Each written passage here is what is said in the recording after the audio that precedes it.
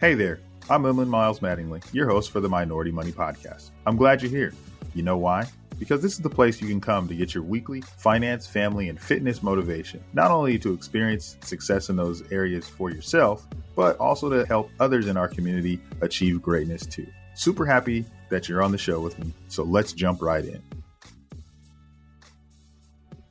Welcome to the Minority Money Podcast. I am your host, Emlyn Miles Mattingly, where we are changing the complexion of wealth. Super excited to get started on this show today. Today, we're going to be joined by Shayna Sizzle. I have admired Shayna from afar for a long time. I've seen her on Twitter. I've seen her on LinkedIn. I've seen her on TV. And I've just really enjoyed not only the wealth of information, knowledge that she has, but just the way that she presents it and everything. Just love it. And the pictures that you post to your son sometimes. That's awesome too. So Shayna, welcome to the show. Thank you. And I'm humbled to hear that. It's always humbling when somebody's like, I'm a huge fan. I'm like, really? I'm not that special. It's just awesome. And just give the listeners a little background because they're like, okay, he's excited. Who is she? Tell us a little bit about you.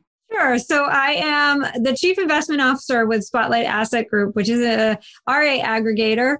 We have a network of financial advisors, wealth managers across the country. And I serve as sort of the head or voice of the investment team. I help manage our internal models and portfolios. I do manager due diligence. And really, I feel like it's not work, right? Because 90% of my job is just keeping up on what's going on in the markets and being able to speak about it on the fly. And a good chunk of my job description does involve going out and being in the media, speaking at conferences, and just being the public face of the firm, which is something I'm really comfortable with because at my previous firm, that was a big part of my job. And I started doing media. I think people don't realize how old I am because I look super young. But I started doing media in the financial crisis by accident. I was working for a very small RIA at the time as just a research analyst. And the founder of that firm had written a book. And so he was doing a book tour and he had hired Gregory FCA. And we all know Joe Anthony. He's big on Twitter and Gregory FCA is obviously a huge part of FinTwit. And he had hired Gregory FCA to help him publicize the book and help him with his book tour. And they came to him and said, why don't we work in connection and also do some work for your firm? But, oh, by the way, it would be really nice if we were able to have somebody else do that so that you can focus on the book and there's no conflict of interest or appearance of conflict of interest that you're only going on TV to promote your book and you're using that to promote your firm. So 5 employees. And he was like, anybody want to do it? And so I was that kid when I was younger who liked being the star of the school play. Like, I'm not going to lie. I'm a total ham. I like being in the spotlight. Mm-hmm. I've always been that way. And so I was like, I'll do it. I just did pageants when I was a teenager. And obviously anybody who follows me on Twitter, I did it more recently as an adult, mostly because I needed some sort of goal to help me after I had my son to lose the weight because I gained 100 pounds. Most people don't believe that, but I swear to God, I gained more weight than I started with when I got pregnant. So I need something to motivate me to lose weight. And that was just my chosen path to do that. Nothing will keep you motivated than knowing you're going to have to get up in front of, hundreds of people in a swimsuit. And so I was very comfortable being on camera and it ended up being really successful for me. I got a lot of requests. Once I started doing media, I got a lot of requests to come back. And that's really the key with the media aspect of anything. It's really hard to get your first opportunity with any show, any network, anything. Mm-hmm. But if you're good, they might give you a chance because of what you look like, or you fit some initiative that they're doing internally, or they want to spice it up. But you will never get booked again unless they think that you're compelling. Yeah. So I started getting rebooked all the time to the point where they stopped calling the folks at Gregory FCA to book me and would just call me directly, the local TV stations. And so that kind of became a thing for me. And then I didn't do it for a long time because I worked for bigger firms and I was a small fish. And then when I worked at Orion, I was given the opportunity again and I've kind of run with it ever since. That's awesome. And I'm listening to, there's a few things that I wanted to point out or ask questions, little follow-up questions to. Now, you mentioned beauty pageants. And so we have to talk about that because not everybody may not know about the beauty pageant experience. I didn't know about it when you were younger, but just talk to us a little bit briefly about that.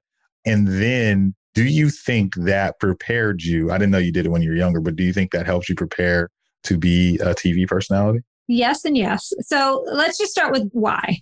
So I got involved in pageants because my dad was very concerned about like the path I was heading down. I grew up in a city called Worcester, Massachusetts, second largest city in New England, very blue collar, very lower and just middle class community. And my dad was a police officer and my mom was an inner city school teacher. And of course, anybody who knows kids whose parents are in law enforcement know that there's three paths those people take, well, maybe two. And they either go into law enforcement or they become complete delinquents. I'm not kidding. Like, obviously, my dad was a cop. And a lot of the kids I grew up with were police officers' kids. And I have lots of cops in my family. So my dad was a cop. My uncle Charlie was a cop. My cousin Tony was a cop. My cousin Michael is a cop. My sister is married to a cop. So there's lots of cops in my family. And I can tell you that those are the two paths cops kids take, generally speaking. They either become cops or go into public service in some way, military or the like, or they just completely rebel against it and become problems for law enforcement. And so I was on the being a problem for law enforcement side of the coin when I was 14, 15 years old. And so my dad was like, this is not okay. And I had no direction. And so my dad enrolled me in finishing school. He wanted his daughter to be, a lady. And I went and it was fun. We learned how to walk on a runway and we got to have our picture taken. And like I said, I liked being that center of attention. So it kind of appealed to me. And then one day a recruiter from the Miss Massachusetts Teen USA pageant came in and, they were going to accept anybody who wanted to compete and could pay the entry fee. Like, let's just be honest. But they made it seem like an audition and they chose me. And so I competed and it really changed my life. Because women and young women that compete in pageants, like let's ignore the children's beauty pageant parts, but let's start with the teens, are typically people who are looking to improve themselves, looking to network, looking to just be more polished. And they tend to be extremely ambitious and extremely involved with their community. And I knew nobody like that prior to doing pageants. So the second pageant I ever entered was won by Maria Menounos, who's a pretty famous person in Hollywood. She used to be a host for Access Hollywood and she's been in some movies and stuff. And these were the types of people I was exposed to. And then it's like you have interviews, so you got to learn how to talk and you're on stage and you got to be able to speak on your feet and you have to look presentable and look polished and speak articulately. And it took me a long time to polish up, but it gave me a reason to do so. And it also showed me what was possible beyond what I thought I could do. So it gave me direction. It straightened me out. It exposed me to completely different people that were doing really positive things with their lives. And it set me on a different path. And then through that, I did the Miss America system and gained scholarship money to pay for my undergraduate degree and had a communications coach. And yeah, it totally prepared me for doing media, which is why you see a lot of former pageant girls in, the media, because it is a huge component of what you learn. And all the skills you use in pageants to be successful are the same things you would use to be successful in the media. I had no idea that the groundwork that was being laid when you were in the pageant, learning how to speak, be on camera, having goals and like overcoming challenges to achieve those goals. That's what the whole basis of the podcast show is going to be on today. And just being able to hear a little bit more about your story. And I think the listeners are really going to appreciate why we had you on, because it's just, I'd never really thought of beauty pageants as, I won't even say the beauty pageant, as the preparation for the beauty pageant to be so instrumental in building women up and teaching them how to do something. It's more than that, because it forces you to understand and get to know yourself. Like, who are you? Because when you compete in a pageant, everybody's pretty. So you need to stand out. And the only way you stand out is by being authentic and knowing who you are and knowing what your story is and doing something for your community, having impact. That's what they look for. So it's beyond being just pretty. And, a lot of people get flack for the swimsuit competition. But I guarantee you, if you talk to any woman who's ever competed in a pageant, whether she was super fit or not, they will tell you that that is the most difficult part of competing. And it's not because you want to be in super good. It is mentally difficult to stay focused. And you can't starve yourself because that's not healthy and that looks bad on stage. You need to be in the gym. You need to be eating correctly. You need to be super focused. I don't care how amazing your body is. Getting up on stage in a bikini and heels and in front of hundreds of people takes guts And it takes confidence, and you learn those things by doing that. So, people have their own opinions on it, but I think for the most part, when you understand what goes into it and the skills and the things that you learn, it's actually, for me, if somebody out there has a daughter who says they want to compete in a pageant, don't discourage them, because I'm telling you right now, there's nothing but positive that can come out of that in terms of personal development and personal growth. 100% agree, because what the overarching thing that I keep finding in what you're saying is discipline. Mm-hmm. You've learned discipline there. Those disciplines transfer, and they continue to transfer and impact what you're doing in your life. Mm-hmm. Love it. With that being said, let's roll into women in finance. I want to talk about that just because there's so much to unpack or so much to talk about there. So I'll let you, women in finance, let's talk about it. So I think it's something that there are a lot of different people that kind of stand and are advocates for women in finance, both men and women, and they all approach it in a different way. And I think every different way, whether someone like Sonia, who likes to talk about the trials and tribulations that women go through and expose it to make the industry a better place by putting these things on display so that more people become advocates to stop bad behavior. I think that's all very admirable. And we all have our own way of doing that. For me, my approach is I want to focus on highlighting women in the industry, being super supportive, because throughout my career, I have not had a lot of really good supportive female role models or mentors. It's been quite the opposite, actually. And so I want to be somebody who helps encourage and brings women into the industry and is supportive of their endeavors and wants to help them. Because in my opinion, that's how you get more women. But I also like to highlight the opportunities. And I don't spend as much time talking about, some of the difficulties as others. There's others that do that really well.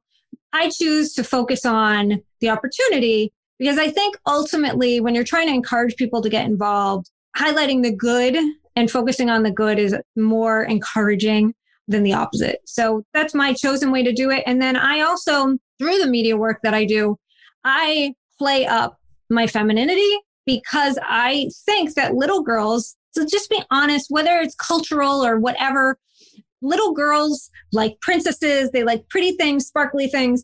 And so I feel like by doing that, I can just, and I hear it all the time, younger girls will see me on TV and nothing I say means anything to them. But what I look like is like, wow, look at that.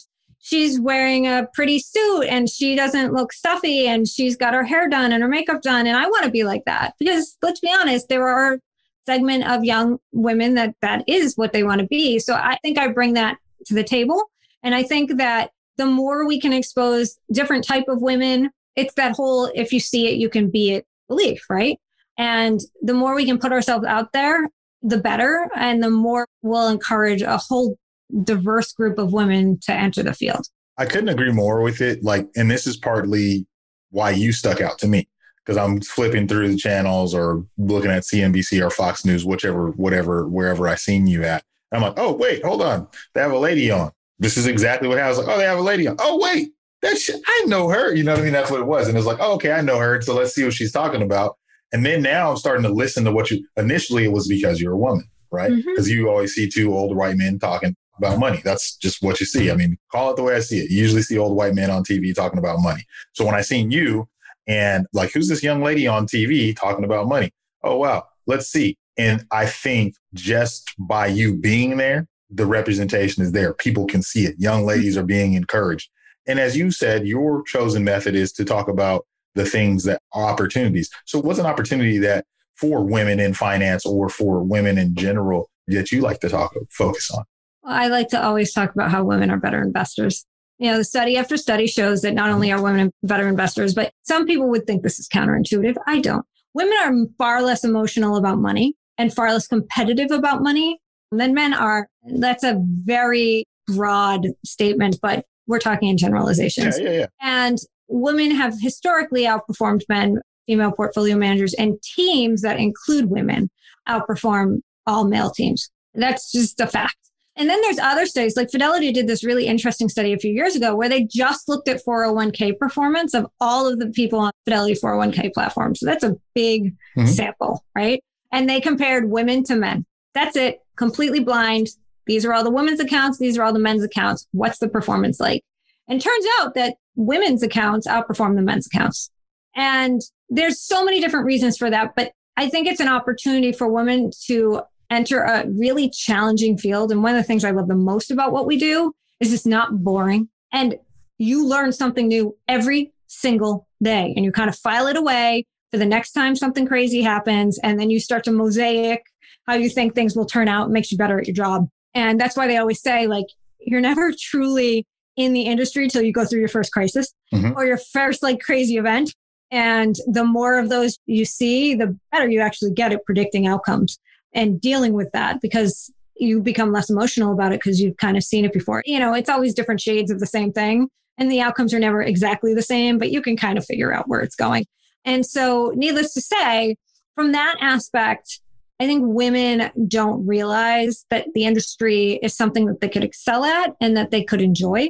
And for me, that's one of the most compelling reasons I think women should be in the field. You said so many great things. The one that just resonates to me is about women's investment performance, which, call me crazy, I'm not surprised, just for the sheer fact of, you know, like what you're saying, like not as emotional about money, maybe emotional about other things, but not so much about money and the competition and trying to, like, you know how men are. I'm a man. I could say that I'm a man. But I think about like the opportunity. Do you think that financial literacy plays any role in helping women get into financial careers or keeping them out? Where would you say financial literacy, what role does that play? So yes, I think that plays a big part. And I hate to say that it's almost cultural, but it is. There is a great BMO ad, little snippet they did probably a year ago, where it was a little story about a young girl who was in class and they were talking about financial stuff and she didn't get called on for the answer. And then she was thinking about signing up to be school treasurer and she was discouraged from doing it. And then like what happened to her life since then? And it's just little things that we don't even really think about doing because it's just ingrained in us. And I'm guilty of this as much as anybody, but things like make sure you marry rich or don't tell so I spent that money on, you know, women like to shop or whatever. There's just this underlying undertone that women rely on men or a partner or a father to handle their financial stuff. And, you know, even to this day, you're a financial advisor, so you can appreciate this. Most financial advisors don't engage with the wives. They just don't. And not all wives want to be engaged with, but it's a pervasive problem. And then when something happens to the husband, the wife knows nothing. And also, a lot of times advisors lose their clients when that happens because the wife is mad that they were never included in the conversation. And there's an assumption that the husband makes more money, and that's changing. I think it's something like 30% of households have a female breadwinner. That's growing. But women score lower on financial literacy. So the lack of confidence has a lot to do with that. And school teachers don't feel confident teaching financial literacy. And for whatever reason, young boys tend to have somebody who talks to them about money, and girls don't tend to have that. You know, it's nobody's fault, but it leads to just this path where women just feel less confident about finances in all respects because they're not educated. So if you can improve financial literacy, and this is true across the board, it's not just women, it's also poor minorities as well. And that goes beyond the inner cities. Like I talk about this a lot. So many programs focus on impoverished communities in inner cities. And there's an entire population of impoverished rural folks that get ignored. But it's the same problem. If you don't grow up educated on these things, then you can't do the necessary steps to improve your financial well-being. And it's just such an important component of success in life is understanding your financial picture. Some of the things you said, and I'm thinking about as I go through this mentally compartmentalizing, but thinking about, you know, as young girls growing up, like young girls are always told typically they were told that math and science are boy subjects and English, and I forget the other one, were more for women. So don't do that. It's when you're saying that, recalling this. My wife has her degree in finance. She's telling me about all of the classes she went to. She said, when I was going to college, I was the only girl in any of the classes. Maybe there's a few of us. Maybe there was two in some, but most of them were predominantly men. And she talks to me about how that made her feel, how, it's like, I don't know if I can say anything, because what you see a lot of in the cultural stuff that happens there in suppressing the ability or the desire to have those questions from men, even unbeknownst to them, doing that to women. I can see exactly what you're talking about. But it's also what we talked about earlier. Like, we also don't see women doing it. True. So the more you can put women out there to show, again, if you see it, you can be it, is important in all aspects. That's why what you do is important, because there's a very visceral, if you see it, you can be it with you, because there's not a lot of African-American men or women in this industry at all. And you don't know what's possible if you don't see somebody that looks like you, that came from where you came from. And so again, that's just the importance of being willing to put yourself out there, because the more people who are willing to do that, the more people see you. And so it's more than just, I want to be on TV and look at me. There's a real purpose behind it. Yeah, absolutely.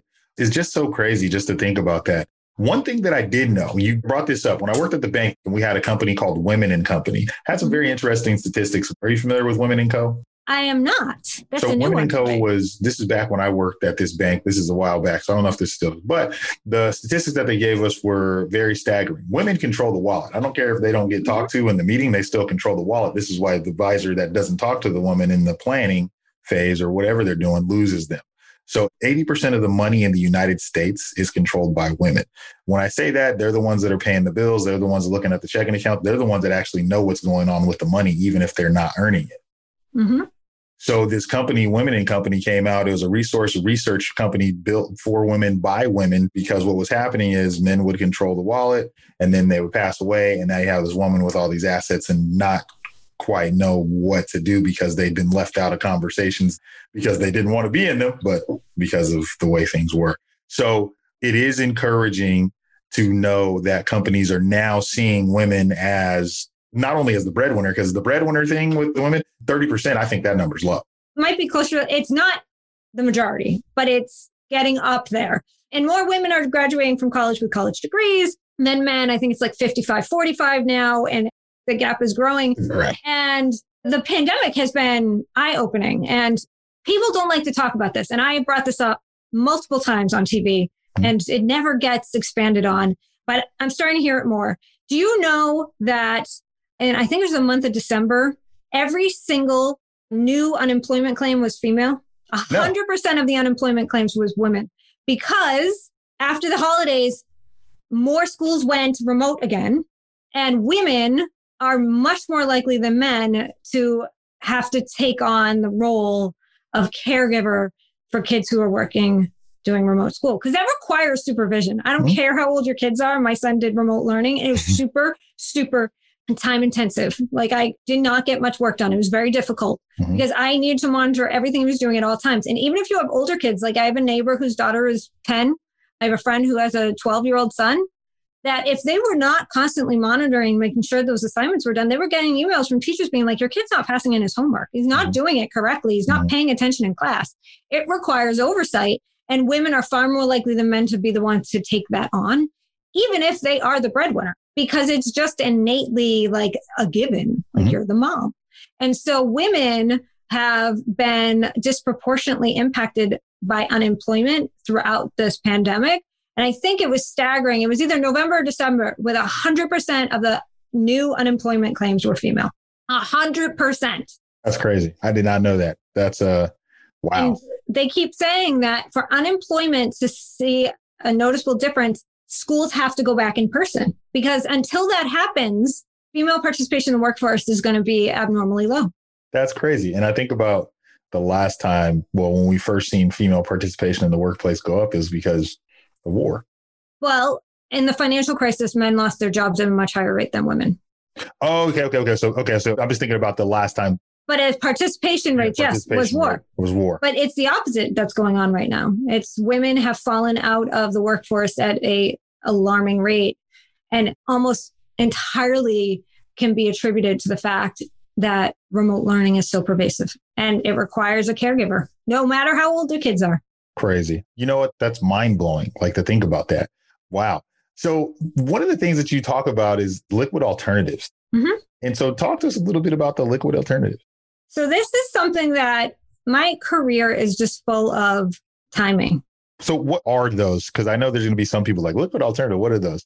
Start there if you could. So think about hedge fund-like strategies that are in a daily liquid form, like an ETF or a mutual fund, or even a closed-end fund for that matter. There's interval funds, but I don't consider them part of the liquid alts because they're still not daily liquid. They're hedge fund strategies. They're still subject to the 40 Act. And so they're not exactly like hedge funds. And I won't bore you with the details of what that means. I've written about it extensively. So if anybody's looking for that, you can go to my Twitter page. It's like right at the top. I have a link to one of the things that I've written recently about that. Links to the show notes. We'll get that in the show notes. I promise you. So in 2007, during the financial crisis, I was working for a hedge fund that blew up and I lost my job. But working for a hedge fund kind of opened my eyes to the importance of what hedge funds do for the markets. And it's come into, obviously, it's been in the news a lot lately in terms of like the whole GameStop thing. And I don't think people really appreciate the fact that hedge funds buy risk. They are risk takers and you need risk takers in the market, and they take more risk than everybody else because they are able to, because they can take on investment strategies that can't be done by the broader public because they're not required to have daily liquidity and they're subject to really intense constraints on who can invest in them. They can't market themselves. And part of the fact that they can't market themselves, they seem kind of mysterious, is a part of the reason why they seem like these evil people, because nobody understands them and you don't see them and I can't invest in them. But that's all regulatory driven. That's not like an intentional thing. Like hedge funds want to be secretive, like they have to be. And so they're a really important canary in the coal mine, if you will. And when I was working for the hedge fund, then the summer of 2007, like we experienced significant issues with liquidity long before the crisis began. And so you could kind of see how things were starting to unravel because, as I said, hedge funds are the biggest risk takers of the market. It's really important to have risk takers, risk buyers, and risk sellers, right? And hedge funds are risk buyers, no matter the market conditions. And the health of hedge funds is important as a group. Hedge funds literally blow up every single day. And so, you know, it really opened my eyes. And at the same time, the SEC changed the 40 Act rules that allowed mutual funds with daily liquidity and ETFs to start to implement strategies that included hedging in a more meaningful way and leverage and things like that. So it was very timely that I was kind of in the industry and learning at that point. And I took it upon myself to sort of learn more about that and learn more how to build portfolios and the importance, because I was learning in real time how important hedge funds were in terms of the market structure and how they could really help with portfolio construction and diversity and diversification. And then liquid alts became a thing. And so I was a really early adopter of including liquid alts in portfolio construction for risk management. And, you know, Larry wrote a great book about, like, I think it's called like The Next Black Swan or something. That's the entire premise of the book. And I wrote a white paper in 2009, same idea.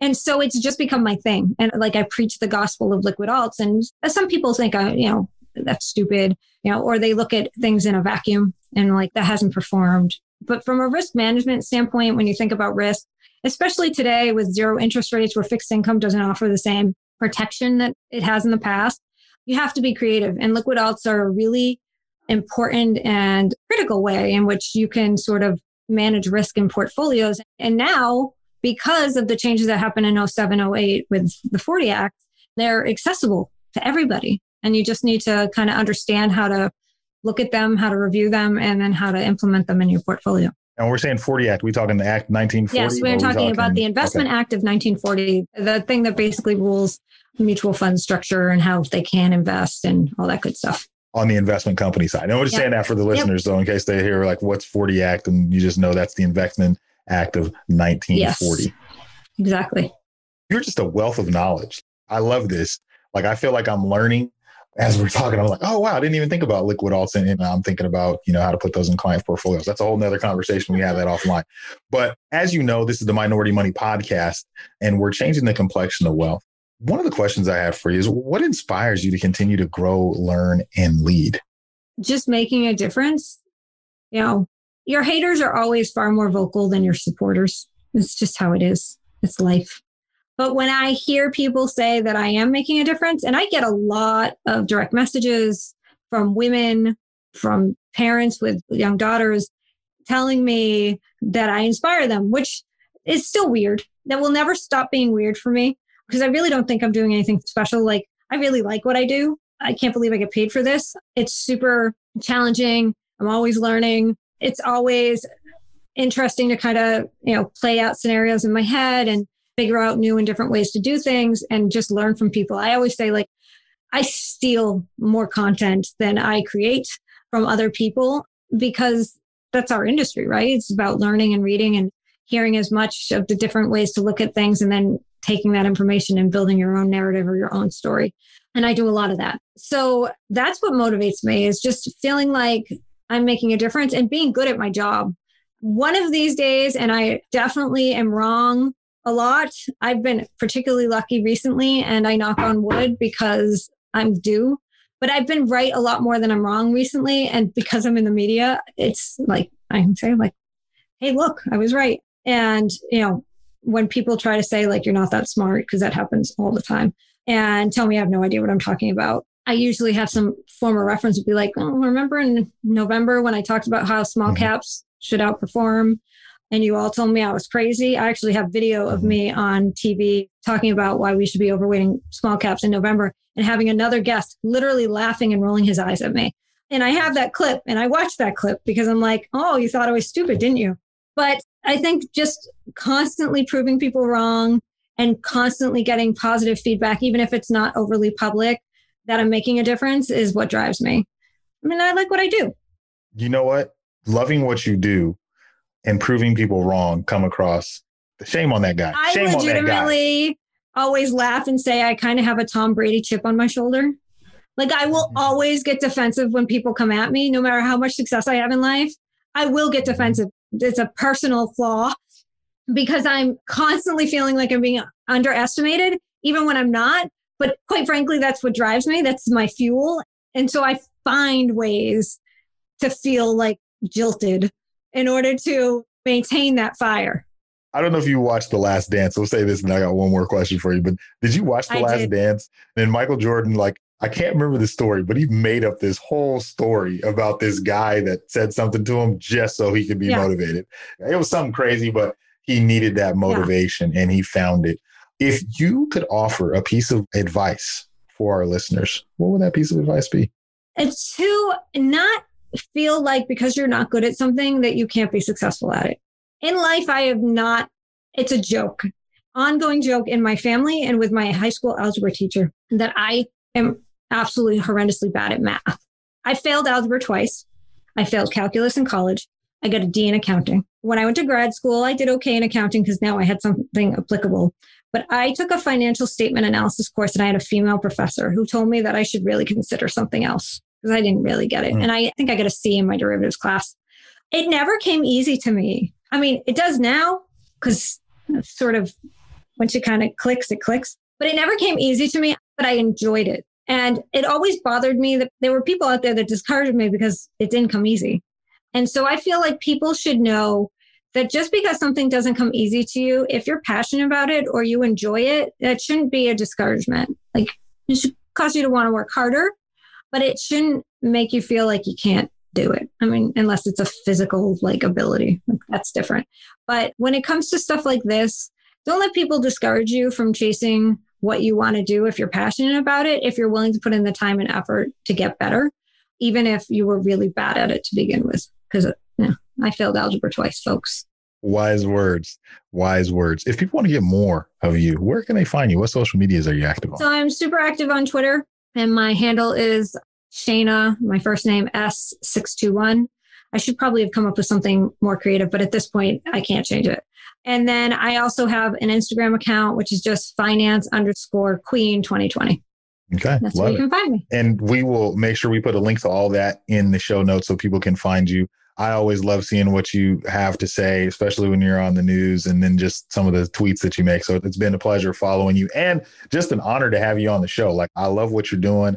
You have a great energy about you. You have this blue collar work ethic to you, which probably came from where you were right. That is true. So just want to thank you on behalf of the Minority Money Podcast for coming on. And yeah, so as you all know, this is the Minority Money Podcast. I am your host, Emlyn Miles Mattingly, where we are changing the complexion of wealth. Another great show down, but it doesn't have to stop there. Be sure to subscribe to the podcast on whatever podcast app you're listening on now, and give it a good rating, would you? If you feel really connected to the podcast, which I hope you do, find our Facebook community, Minority Money VIP, to support and be supported by others just like you. And again, we're glad to have you. While this podcast is meant to inspire and motivate you to live your best life, it can't be your complete one-stop shop. I know, that really sucks. But I don't know anything about your specific situation. So please reach out to an attorney or a CPA, or you can reach out to me, a financial planner, to help you with your specific situation. To get a hold of us, please reach us at fan@Minority Money Podcast. That's FAN@Minority Money Podcast, so we can get to know you there. Thanks for being here, and until next time,